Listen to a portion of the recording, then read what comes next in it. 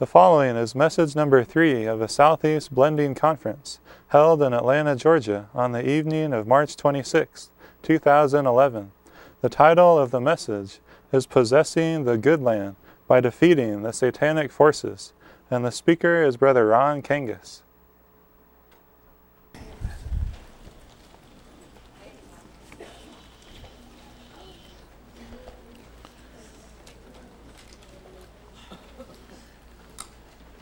From time to time in the Lord's ministry, it's necessary for us to address rather directly the subject of the spiritual warfare fought by the body of Christ to enforce and apply the victory of Christ on the cross. We do so under the covering of the Lord's prevailing, overcoming, invincible blood. And we look to Him, as Joshua eventually did, as the commander of the army of Jehovah, that we would be one with Him, and that He would speak to us in the principle of incarnation what we need to hear and cause us to see what we need to see tonight. Before we come to the outline itself, I need to point out some things, how many we will see.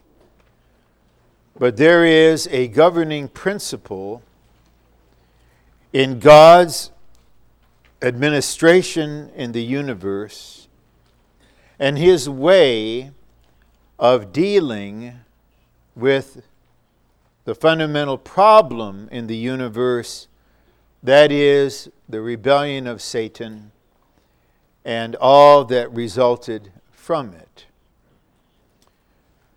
The first thing we need to see is that God is the creator, and His enemy is a creature. No matter how powerful the fallen angel and his host may be, they are distorted creations of God, causing a problem, producing chaos. But God cannot and will not lower His status as God to deal directly with a creature, a rebellious creature. That would be dishonoring to God. So according to the record of creation and recreation in Genesis 1, man was created in God's image to express Him and was given God's authority to represent Him and to subdue the earth. That word subdue in the record in Genesis 1 is an indicator that there is lawlessness, there is rebellion, there is resistance on the earth. The battlefield is related to the earth. And the man God created, a corporate man, expresses Him. Then by expressing Him, this corporate man is qualified to represent God with His authority to recover the earth from the hand of the enemy. This is not something God will do Himself as God. This principle is reinforced when God became a man in our precious God-man, the Lord Jesus, and the Lord was tempted by the devil for 40 days. And the devil tempted Him first by saying, if you are the Son of God, or since you are the Son of God, command these stones to be loaves of bread. What was the temptation here? Notice the enemy addressed him as the Son of God. Since you are the Son of God, why not make a display of the fact you are the Son of God and do a miracle? Change the stones into bread. After all, you're hungry. It's been 40 days. The Lord answered by saying, man. Man. Man. I am here as a man. If he had responded to the subtle appeal to his deity, if you are the Son of God, do this, he would have lost the standing for dealing with the enemy on the earth. Because the Son of God, as the Son of God, is not the proper one to deal with the enemy. This is man's responsibility. So our Lord discerned the stratagem of the devil and answered, man. Man. Man shall not live on bread alone. I am here as a man. So we need to realize that in the warfare that we must participate in, this is something that God as God will not do. That would be demeaning to him. A creature must deal with a creature. The second thing I would say, and perhaps that's all we need for this initial word, we'll see, is that this is the most costly exercise in the lives of believers. That in doing almost anything, we can reserve something for ourselves. In preaching the gospel, we may keep ourselves to a certain extent, even use the self. And doing certain spiritual things in the church, and teaching the Bible, in ordinary speaking, and shepherding saints. But in doing the work of God, to execute Christ's victory over Satan, no ground whatever can be left to the self. I commend to you the book, The Glorious Church. And The Glorious Church, Brother Nee dwells on this in a remarkable way. And he points out that Satan fears only one kind of person. That is someone who will deny himself in an absolute way. Now here is the situation portrayed in Joshua. We saw that for God's people to obtain the Passover lamb, there was no warfare. Same thing with the manna. And we'll see tonight that when they entered the good land, they ate the produce of the land, the kind of gleanings that was there. And at that time, the manna ceased.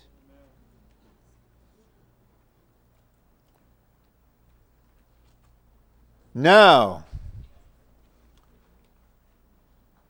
in order for the enemy to be evicted from the earth through the execution of Christ's victory upon him,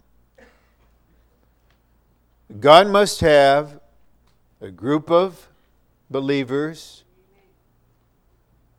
who will do the work of God to evict the enemy by enforcing the victory of Christ.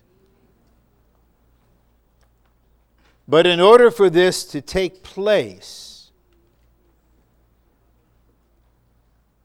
there can be no ground in their being for the enemy to work, and nothing can be reserved for the self. And when the enemy meets this kind of redeemed person, then he will fear and he will withdraw. Regarding the good land, the promised land, which typifies the all-inclusive Christ for our experience and enjoyment, there is war. God's people did not simply enter Canaan and settle down and grow barley and wheat, grow pomegranates and olives. The land was occupied, and their entrance was contested. And the only way for the Lord to recover the land, the covenanted land, was for an army of his people to evict the enemy through war. This simply has to happen. The Lord then must have an army composed of believers who see this principle, the principle that God, as God, will not act with his almighty power to deal with the enemy. A creature must deal with the creature. And man, humankind, was created by God for this purpose. But if you consult the glorious church, where Brother Nee speaks of this, you will soon discover this is a work with the highest requirement. And Brother Nee points out that in doing so many spiritual things, necessary things, one may reserve something for the self. In preaching the gospel, in teaching the Bible, in serving in the church, in caring for the saints, we may reserve something of the self and carry on that service with some degree of blessing. But when it comes to warfare against the enemy, enforcing and applying the victory of Christ, the self cannot be spared in any way. This is the work of God to force the enemy of God to relinquish his illegal usurpation of the earth. The earth is God's because he created it. The earth is God's because he redeemed it. But this usurper will not yield readily. He must be forcibly evicted, not only by power, but by authority. And according to the picture now in the book of Joshua, you have the land of Canaan, which we saw in Deuteronomy 8, typifies the all-inclusive Christ with his unsearchable riches. But that land was occupied by the most degraded beings the earth probably had ever seen. And finally, the iniquity, the evils were made full. And that was the land promised to the fathers, to Abraham, Isaac, and Jacob. The possessing of that land was the object of deliverance from Egypt. The land was the goal. And the land is filled with giants. It's occupied. The cities are formidable. And the only way to repossess the land is by war. By war, spiritually understood, according to the proper principle.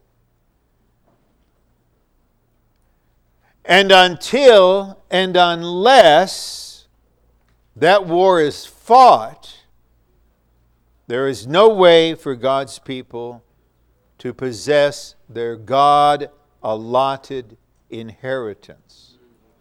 There's a usurper there. My life was changed when I read The Glorious Church in 1968, where Brother Nee wonderfully unveils this. He says you may spare something of yourself in preaching the gospel and teaching the Bible and serving the church and helping the saints. But in doing the work of God, to cause Satan to suffer loss for the kingdom of God, nothing of the self can be preserved. Now, I'd like to gently inquire, not for your outward answer, as to how many of you have read The Glorious Church and read that first chapter on God's purpose and God's rest, and read the material to which I've just referred.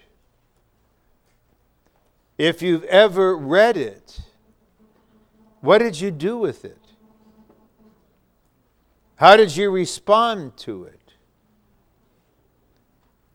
My response is altogether to the Lord's intercession, to the Lord's mercy. I was under 30 years old. I didn't know much in the way of life. I'd only been in the recovery for 2 years. But I made an irrevocable decision to go this way, to participate in this work, to force Satan, to evict Satan, demanding his withdrawal from what is of the Lord's. And this is what we have now in message 3. In Deuteronomy 8 is a vision of this good land, a land of wheat, a land of barley, a land of water brooks, land of olive trees, pomegranates, figs. It's exceedingly rich, signifying the all-inclusive Christ for our experience and enjoyment. But the way to experience and enjoy such a Christ is blocked by the full force of the enemy and his followers. It's blocked. Now, on the cross, Christ died an all-inclusive death. And we know from Hebrews 2:14, he destroyed him who had the power of death, that is the devil. We know from Colossians 2 that he stripped off the principalities and powers that were swarming around him.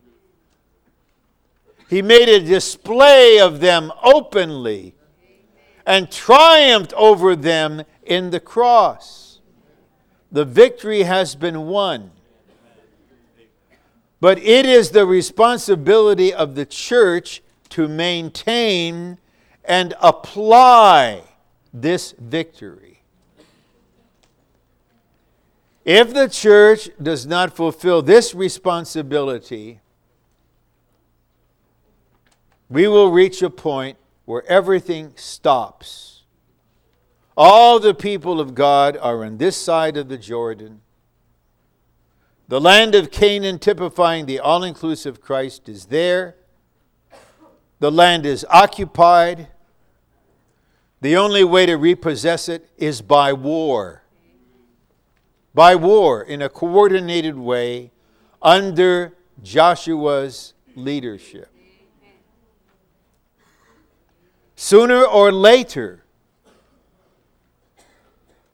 the Lord will gain the overcomers who, for the sake of the entire body of Christ, consisting of all the believers, they will fight this battle in the body and for the body, so that the way will be open for all the beloved believers in Christ to enjoy their inheritance, their part of the good land.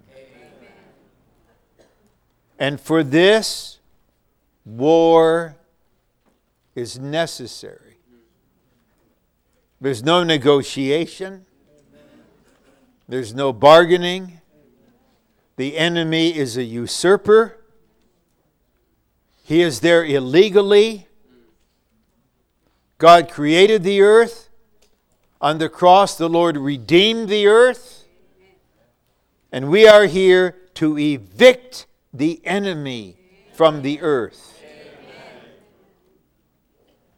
so that the kingdom of God may come, producing a realm where the house of God can be built up, and then there will be on the earth the fulfillment of Genesis 1:26, image and dominion. The title of the message tonight is Possessing the Good Land by Defeating the Satanic Forces. If you would return home after the conference and you found out a vicious, armed usurper had broken into your house and was established there,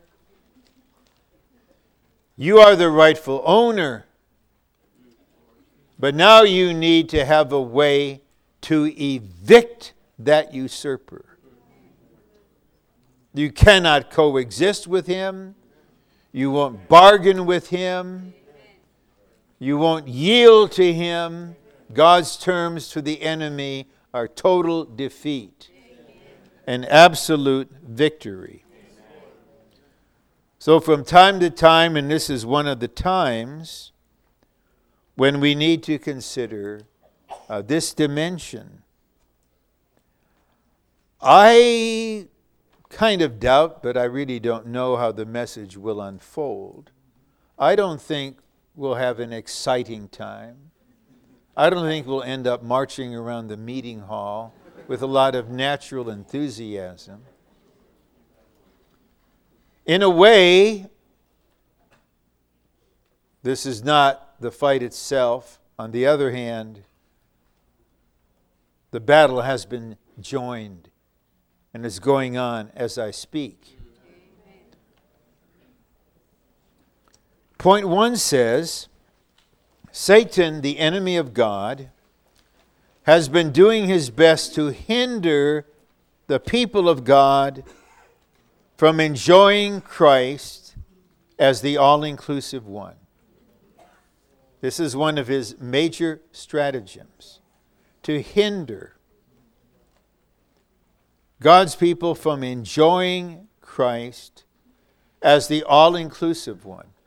You look carefully at our hymnal. I'm no musicologist. It might be profitable to compare our hymnal with every other English hymnal in existence.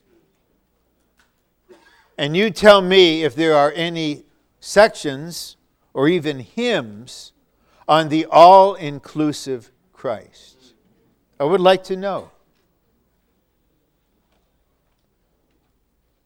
Can you find a hymn that matches hymn 510? I found the one of peerless worth. And Christ is everything. This is a unique matter in the Lord's recovery. That's a fact. The real situation, and this is the first round of the war tonight, is that very few believers, even in the Southern Bible Belt, really care for Christ Himself. They care for this or that thing, this or that experience, this or that matter.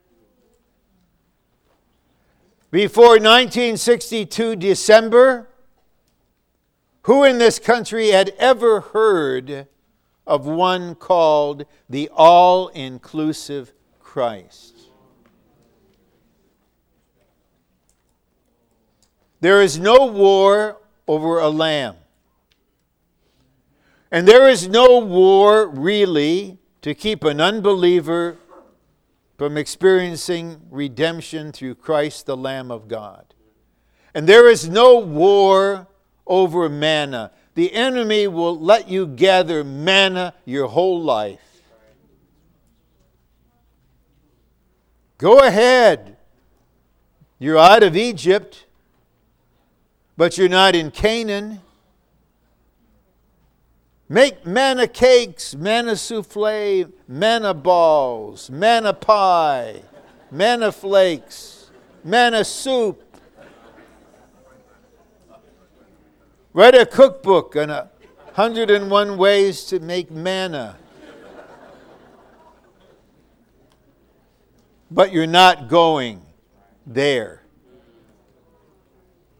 If you intend to go beyond manna, it's war. But most believers, this is just a fact, it's not a criticism, have no idea there's anything more than lamb and manna and the smitten rock. You speak of the all-inclusive Christ, Christ who is God and man and the reality of every positive thing in the universe.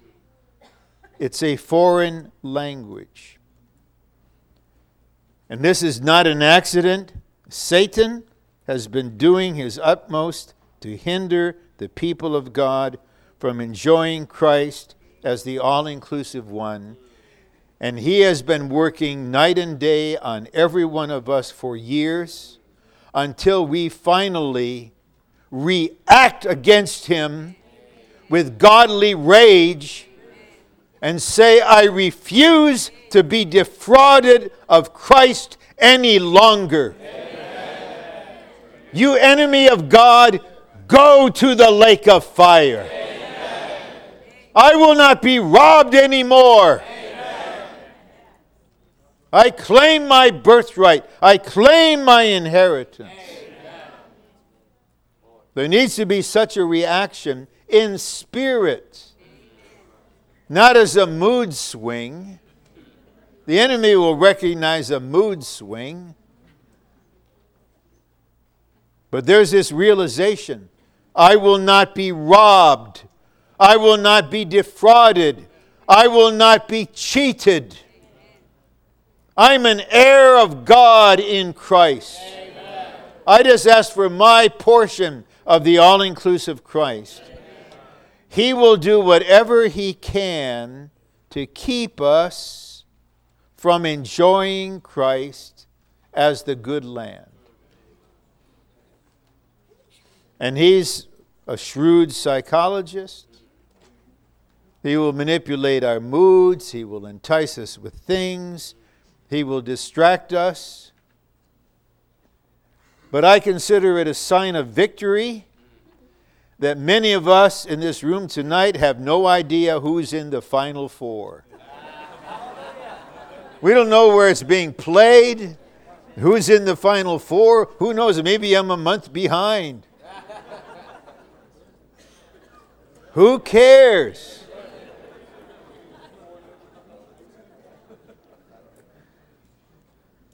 To this day, evil forces are veiling the all-inclusiveness of Christ from God's people. So when we first began to speak of this, you know what the religionists said? This is pantheism. You're a bunch of pantheists. That means you think everything in the material universe is divine. The tree is God, bunny rabbits are God, armadillos are God, orangutans are God, palm trees are God, ants are God, cockroaches are God, everything's God. This is their pathetic view.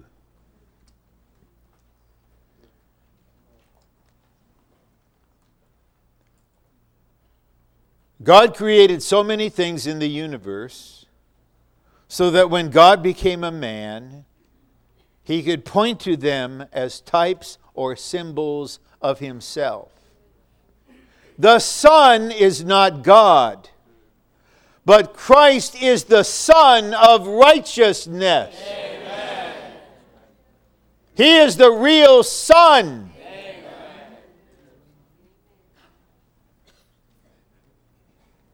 The enemy veils this. People get saved when they're a child.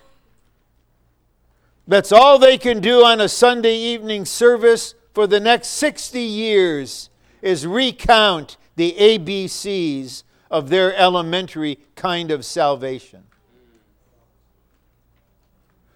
Where in the United States of America tonight, where in any college, in any seminary, in any graduate school, is a mature, Christ-seeking, Christ-enjoying, Christ-constituted God-man?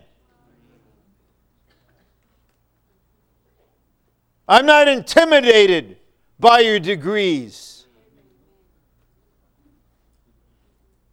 I've been there. I know what's there.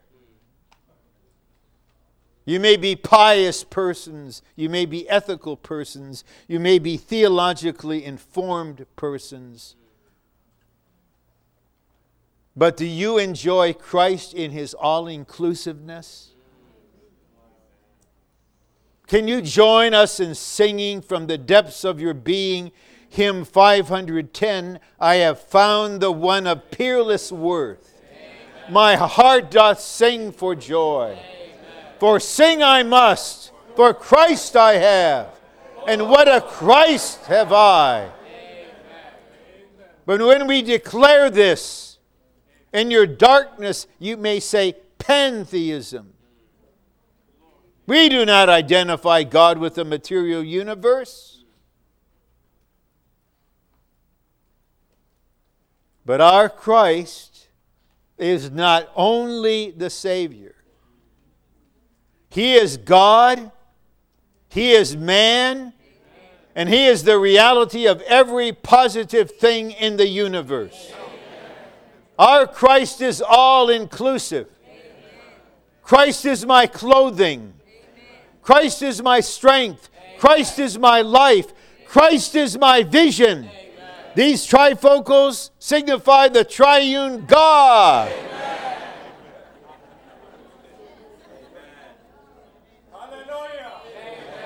Read Colossians. Read it with a seeking spirit. Read it with an open mind. What a Christ you have. Universally vast. But many are veiled. So there is an exceedingly real spiritual warfare in which we must engage. We must fight the battle to gain the all-inclusive Christ for the building up of the church as the body of Christ, the new man, and the kingdom of God. And that is what is portrayed in Joshua. It is the battle for the possession of the good land, which we know from Deuteronomy 8 is a type of the all-inclusive Christ. That land is being occupied. We have the right of inheritance. Joshua, the victorious Christ, is our leader. And we are here about to cross the Jordan, in which we will bury our old man and fear and tremble, enemy, because here we come. Amen. This land is ours. Amen. Like the folk song said, but now applied in a different way, this land is your land. Amen. This land is my land. The all-inclusive Christ. And we will not coexist with an enemy and with a usurper. Based upon the victory of Christ, we will engage in war. There will be no surrender. This total annihilation of the enemy. Amen. That is the spirit of Joshua and Caleb.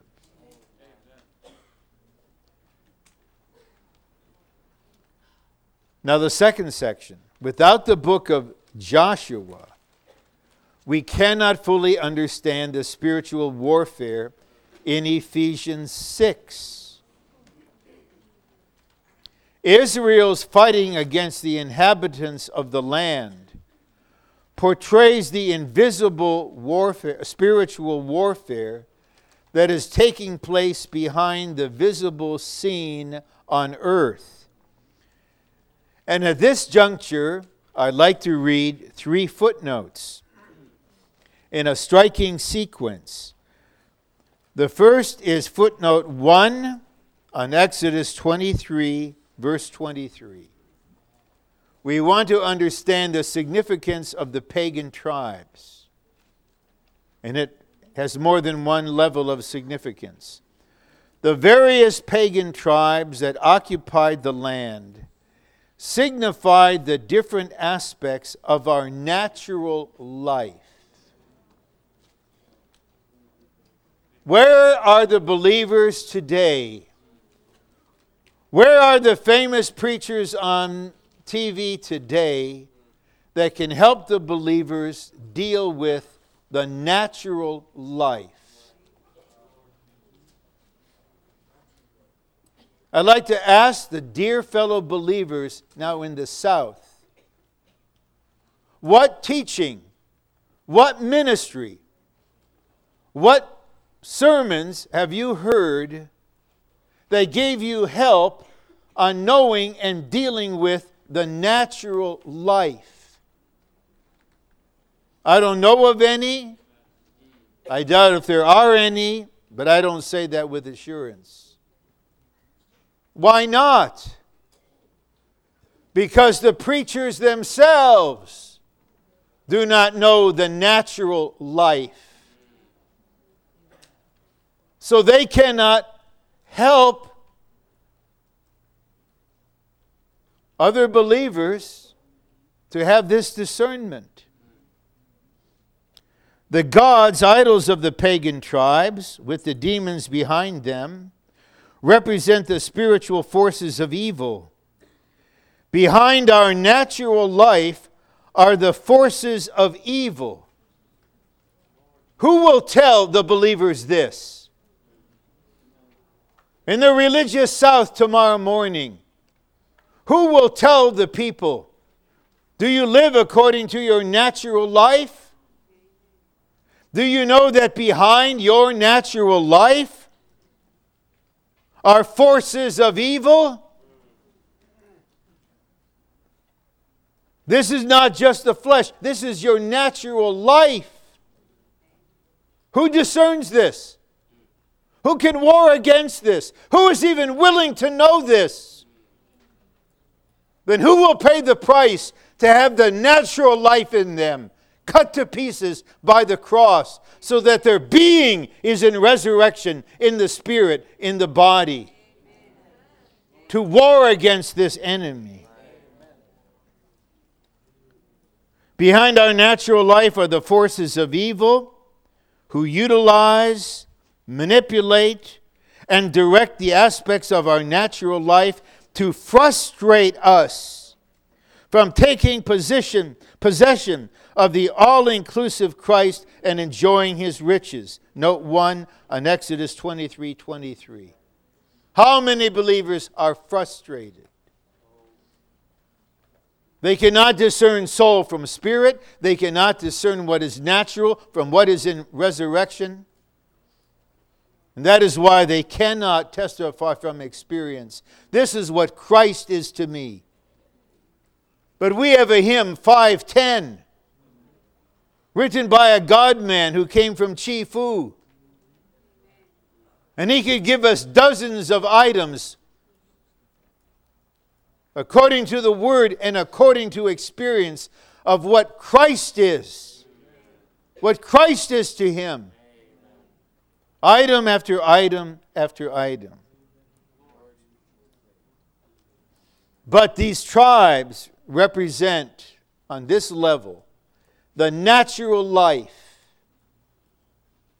under the control of the enemy, which frustrates the believers from enjoying and possessing the all-inclusive Christ.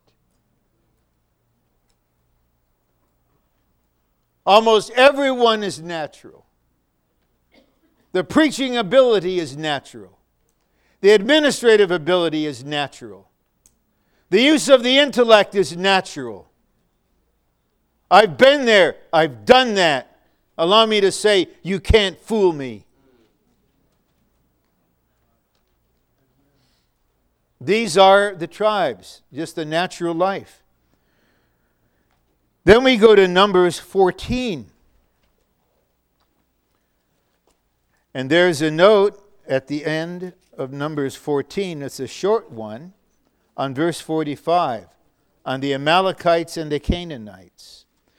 In biblical typology, the Amalekites signify the flesh, the fallen fleshly people. The Canaanites signify human beings who have joined themselves to the evil spirits, to the satanic power of darkness in the air. In Matthew 16, Simon Peter was an Amalekite. He rejected the cross. He said, "This shall not happen to you. Pity yourself, Lord." The Lord turned to him and said to Peter, "Get behind me, Satan." Show me the website. Show me the book. Show me the chapter in the book, which will clearly show that the self is the expression of Satan. Because hardly anybody knows.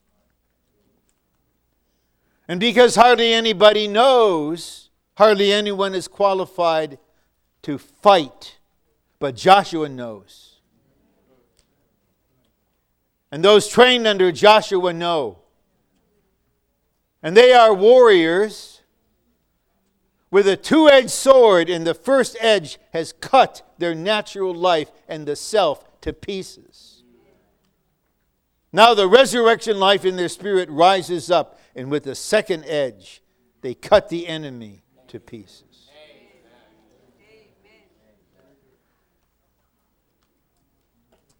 Then, in Numbers 21, we have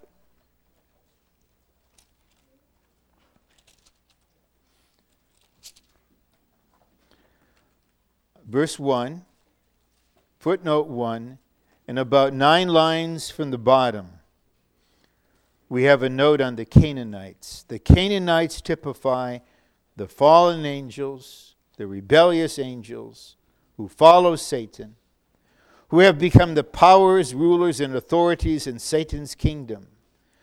The fighting of the children of Israel against the Canaanites that they might possess and enjoy the good land typifies the spiritual warfare of the church as a whole, including all the members, against the spiritual forces of evil in the heavenlies, that the saints may enjoy Christ as the all-inclusive land.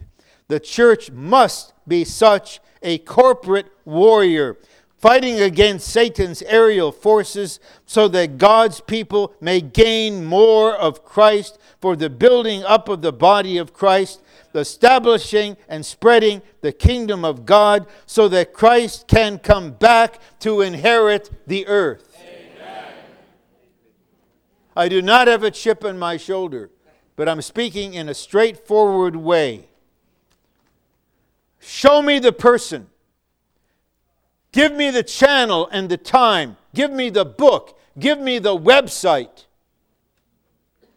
of any minister in the U.S. today who is fighting so that all the people of God may enjoy the all-inclusive Christ.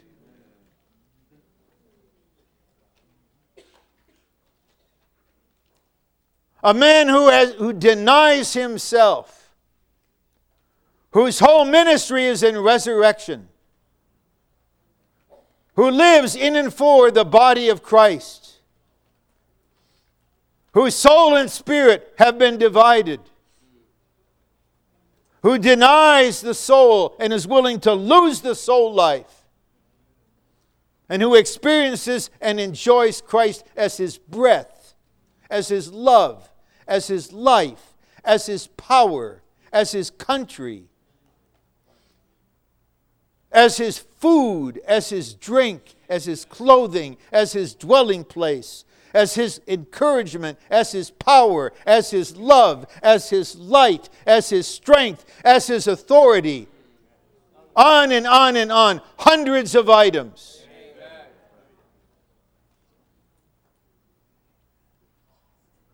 But how sad, how tragically sad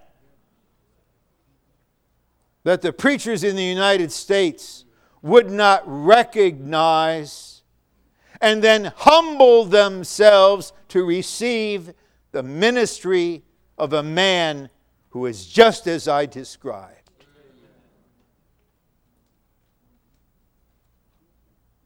Because he's not Caucasian. Because he's not European.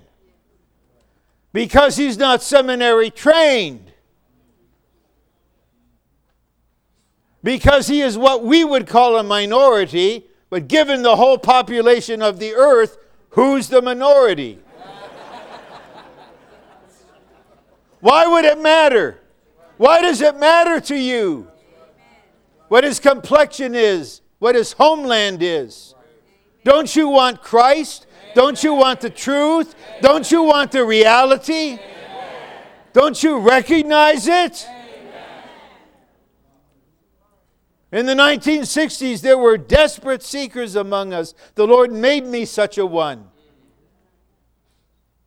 Once I touched the ministry of the age, it didn't matter to me whether the minister was from China and his English was imperfect. Our spirit knows reality when it finds it. Are we not in the body of Christ? Are we not one new man where there is no Jew and Greek? Amen. Is that not a reality? Amen.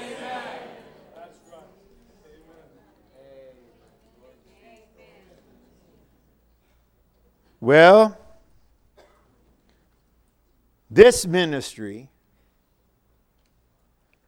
began in the USA almost 50 years ago with a conference in December 1962 on the all-inclusive Christ.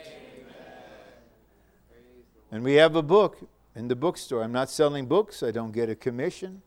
I don't get a kickback of any kind. You read that basic book.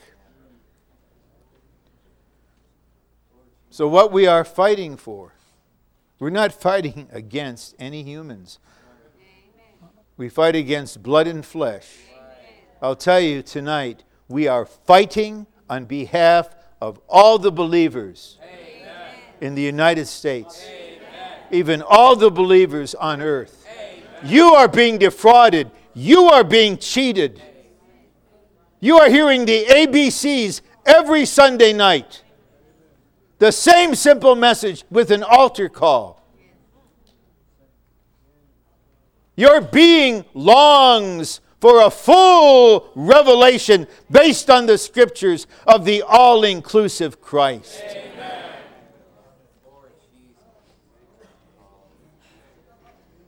So we will fight for this. Tonight we're at war. Tonight Joshua is here. And we are at war. Amen. Don't worry, the victory's already been won. Amen. Praise the Lord. Amen. Hallelujah. Amen. Christ is victor. Amen.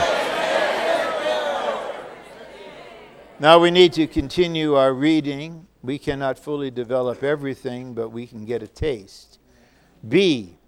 There is a spiritual warfare in the invisible scene behind the visible scene.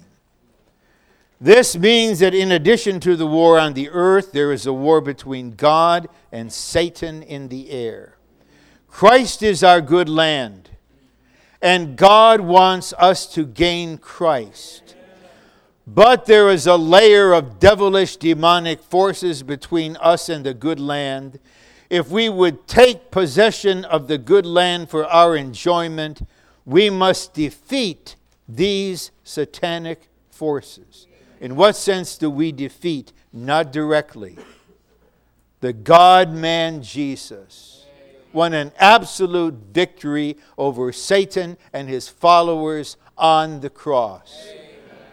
The evil spirits were swarming around him, according to Colossians 2. Interfering with what he was doing, and the Lord stripped them off like a garment, made a display of them openly. Amen.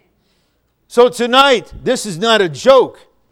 We proclaim to the principalities and powers in the air over this part of the country, you have been defeated by Jesus. Amen. And we are seated in Christ in the heavenlies. Amen. We look down on you in the air. Amen. We judge you. Amen. Our God-man Jesus defeated the devil. Amen. Destroyed his kingdom. Amen. And now we are here actually not fighting for victory. We're fighting from victory. Amen. And we're fighting in victory. Amen. And we are here, enemy, to tell you, you have been evicted. We drive you out of our personal life. We drive you out of our married life. We drive you out of our family life. We drive you out of our church life. Amen. We've got the ground to resist you. Amen. Because our Lord Jesus destroyed you on the cross. Amen. I feel like playing a little bit with you and saying, nya, nya, nya, nya, nya. You're defeated. Jesus is Lord. Amen. Christ is victor. Amen. All of this is typified in the Old Testament, revealed clearly in the New Testament.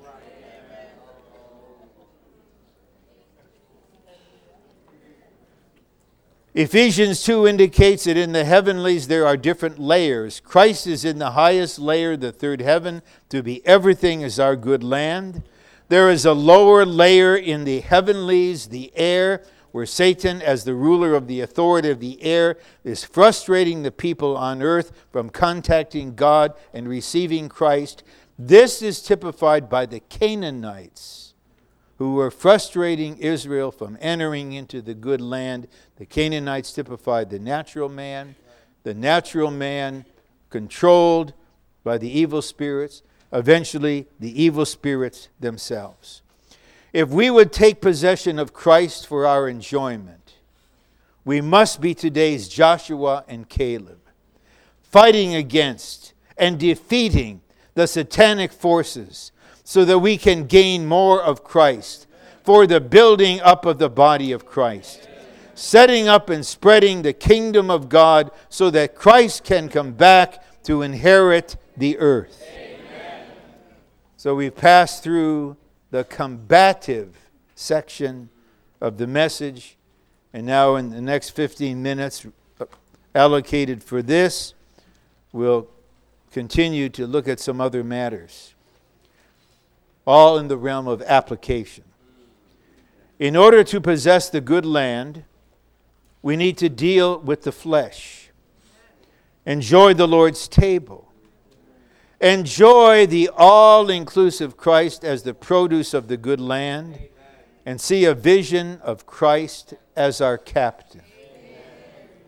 So A says, the circumcision at Gilgal signifies the application of the Lord's death to our flesh. How many sermons will be given tomorrow on what is the flesh and how to deal with it? I doubt it very many. You don't build up a mega church by giving people solid food. You don't build up a mega church by speaking the message of the cross. You don't build up a mega church by encouraging the seekers of the Lord to deal with the flesh, the self, and the natural constitution through the all-inclusive death of Christ. Only seekers respond to this. If you want baby food, if you want spiritual candy, we tell you we love you. We mean this sincerely in the Lord's presence. We're glad you're here. But you're in the wrong place. By the Lord's mercy to us, we are seeking Him with every breath in our body. We consecrated ourselves to Him decisively, radically, thoroughly, quite a long time ago. And we know we haven't arrived, and we've got a long way to go. But we are here tonight in Atlanta because we mean serious business with the Lord concerning His eternal purpose. And if that involves the application of Christ's death to our flesh by circumcision, so be it. B, Israel's keeping the Passover typifies the believer's keeping of the Lord's table, to remember the Lord as our Redeemer and Savior. Tomorrow morning, we will have the Lord's table. It's not a sectarian table. If God and Christ have received you, we receive you already. We have no questions. We will not interrogate you. We're not suspicious. Has not Christ died for you and forgiven your sins, same as us? We will all come together tomorrow to remember the Lord and proclaim His death. Amen. And maybe we'll proclaim His death in a particular way. Maybe we'll proclaim with praises of victory and remind the enemy, Jesus the Nazarene destroyed the devil on the cross. Amen. Hallelujah.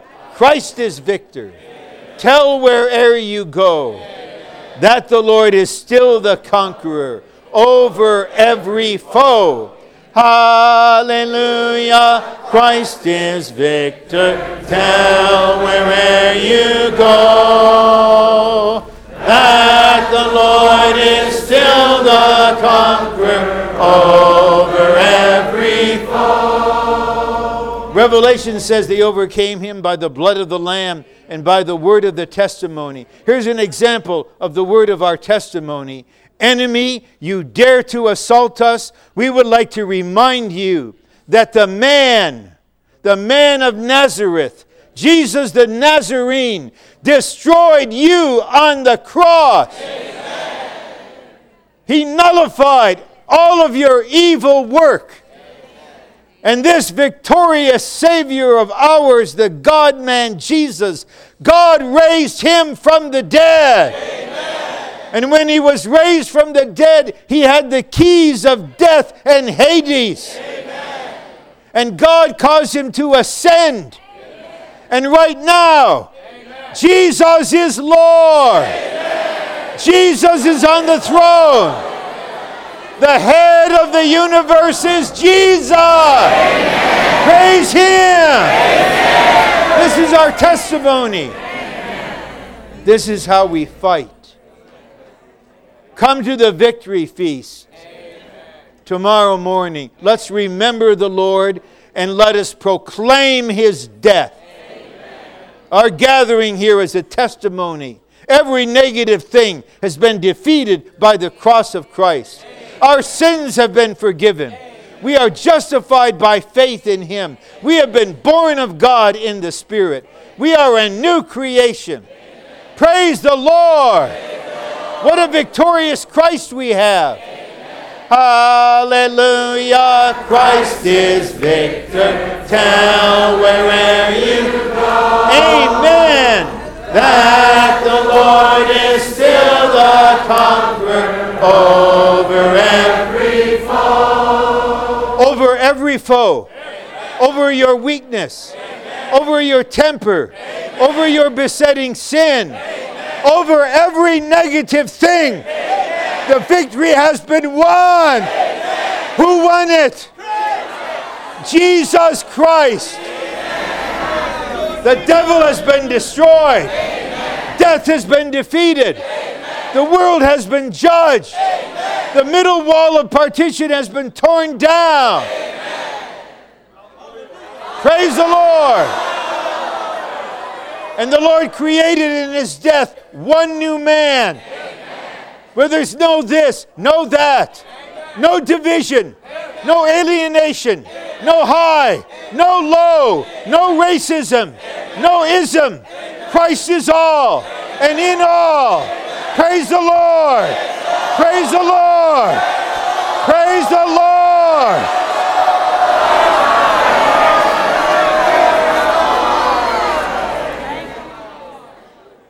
See, the produce of the good land typifies Christ as the consummated God-given food to the believers, requiring their labor on him. The manna ceased.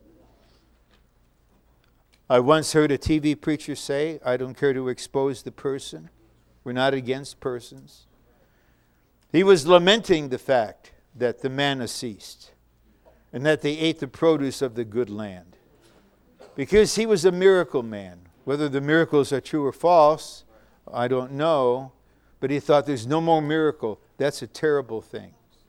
No, to advance from manna to the enjoyment of the all-inclusive Christ, that's beyond a miracle. So we're not the miracle people.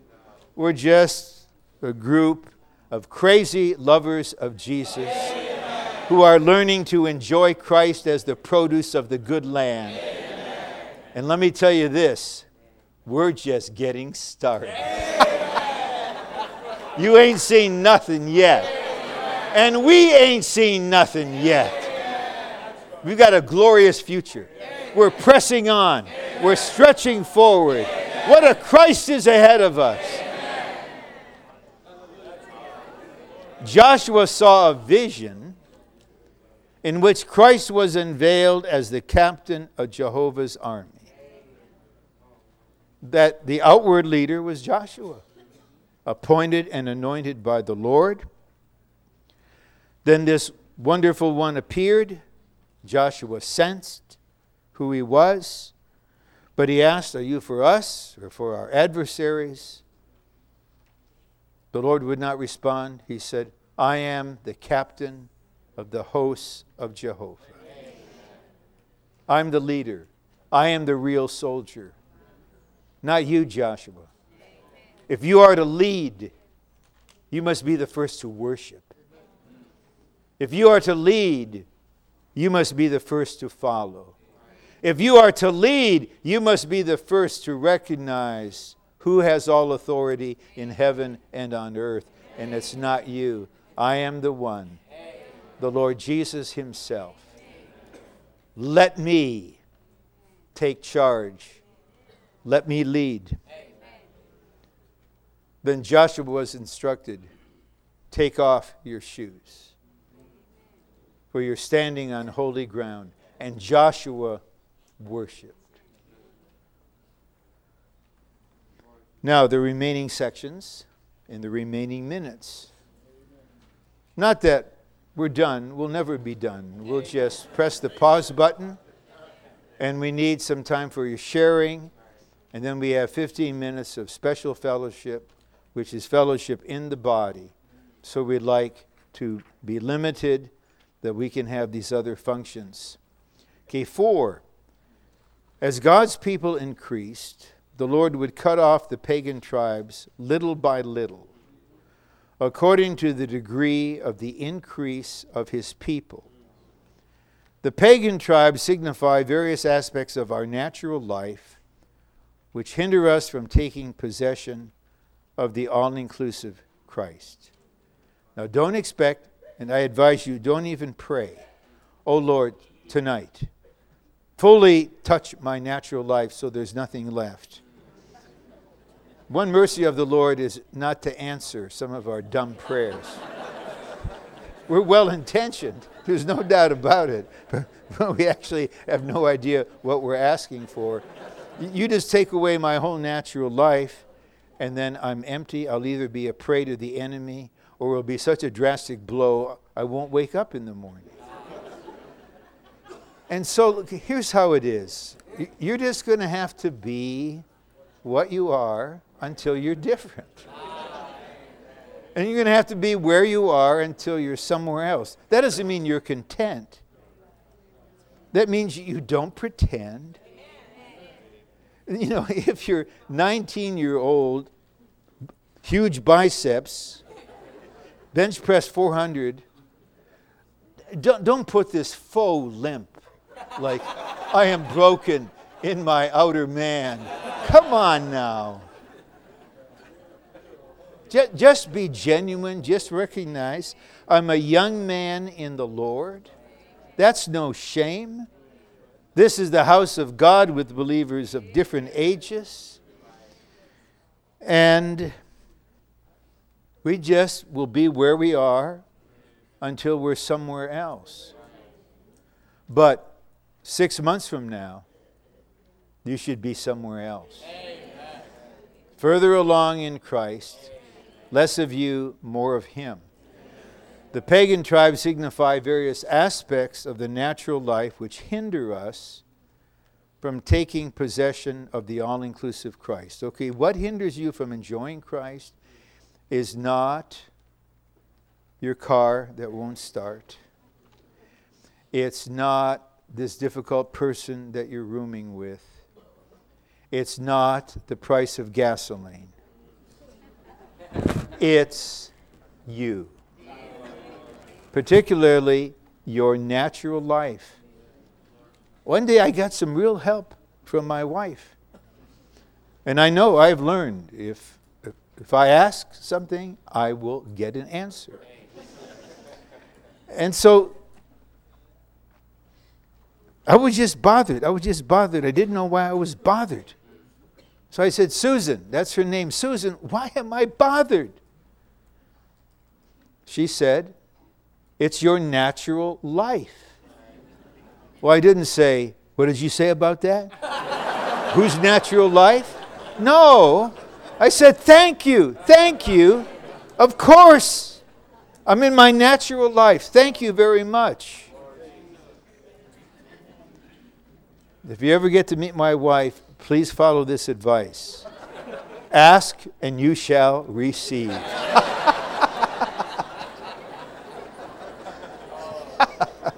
It will be a blessing to you. As we grow in life, our natural life will be cut off gradually, according to the increase of Christ within us. So what's the best thing we can do while we're waiting for this to happen? Enjoy the Lord. Amen. Love Him. Amen. 5. Numbers 33, 50 through 53 reveals that God's people were to destroy all the idols in high places, the places where the idols were worshipped. Only then would they be qualified to take possession of the land and enjoy it. An idol is anything other than God that occupies us. And sometimes what occupies the teenagers is displayed on their walls. Pictures of this and that and this and that. I'm not legal. I'm not religious. I'm not going to inspect your house. I'm not going to ask your parents to take photographs of it and then send it to me for examination. But there's a reason that it's there. And it might be an idol, and that person might be an idol to you. Well, the Lord will shine on that, because if there are idols in our hearts, we cannot have the genuine enjoyment of Christ. In the scripture reference for the next point, which point we will read, says something like this: Son of man, these people have set up idols in their hearts. I remember a retreat we had in Southern California. This was way back in the 70s. But the young people were really seeking, high school and college age. So we went up to Big Bear. And after one meeting on Saturday, metaphorically speaking, the floor of the meeting area was littered with broken idols. That the Lord spoke to us, you have idols in your hearts. There's an idol chamber in your heart. Son of man, these people have set up idols in their hearts. And if there's an idol in our heart, we have no way to advance. The Lord is the heart knower. Don't go home and analyze your heart. Don't send me an email saying, will you send me a photo, an x-ray of my being? No, I'm not the x-ray man. The Lord is the x-ray man. You just go to Him and say, Lord, I love you. I open my being to you.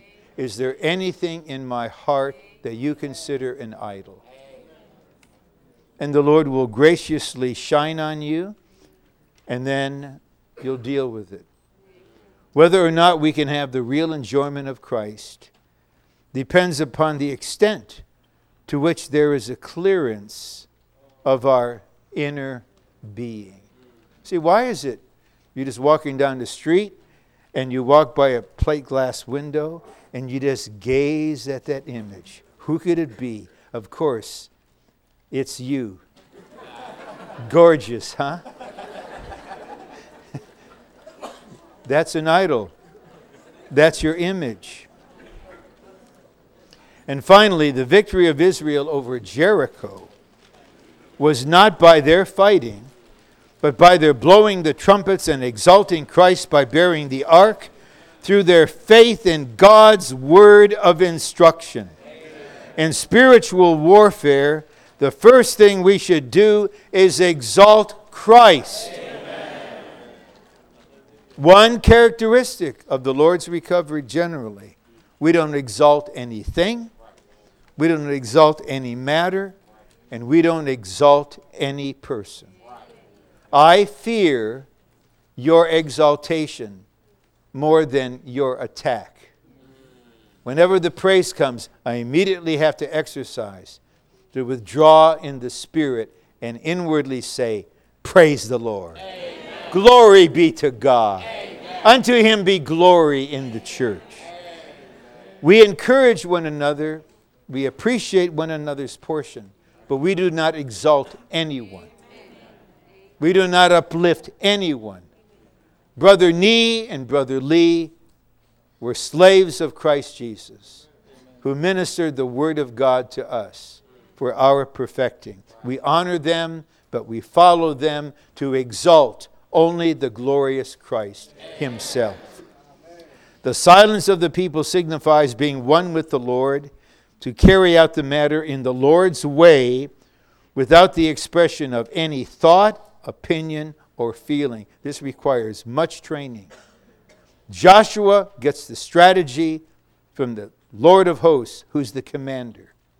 Just follow. This is war. This is military action. Don't say anything. Don't do anything. Don't express anything. This is war. This is not civilian activity. This is war. In war, there must be strict discipline under the unique headship of Christ.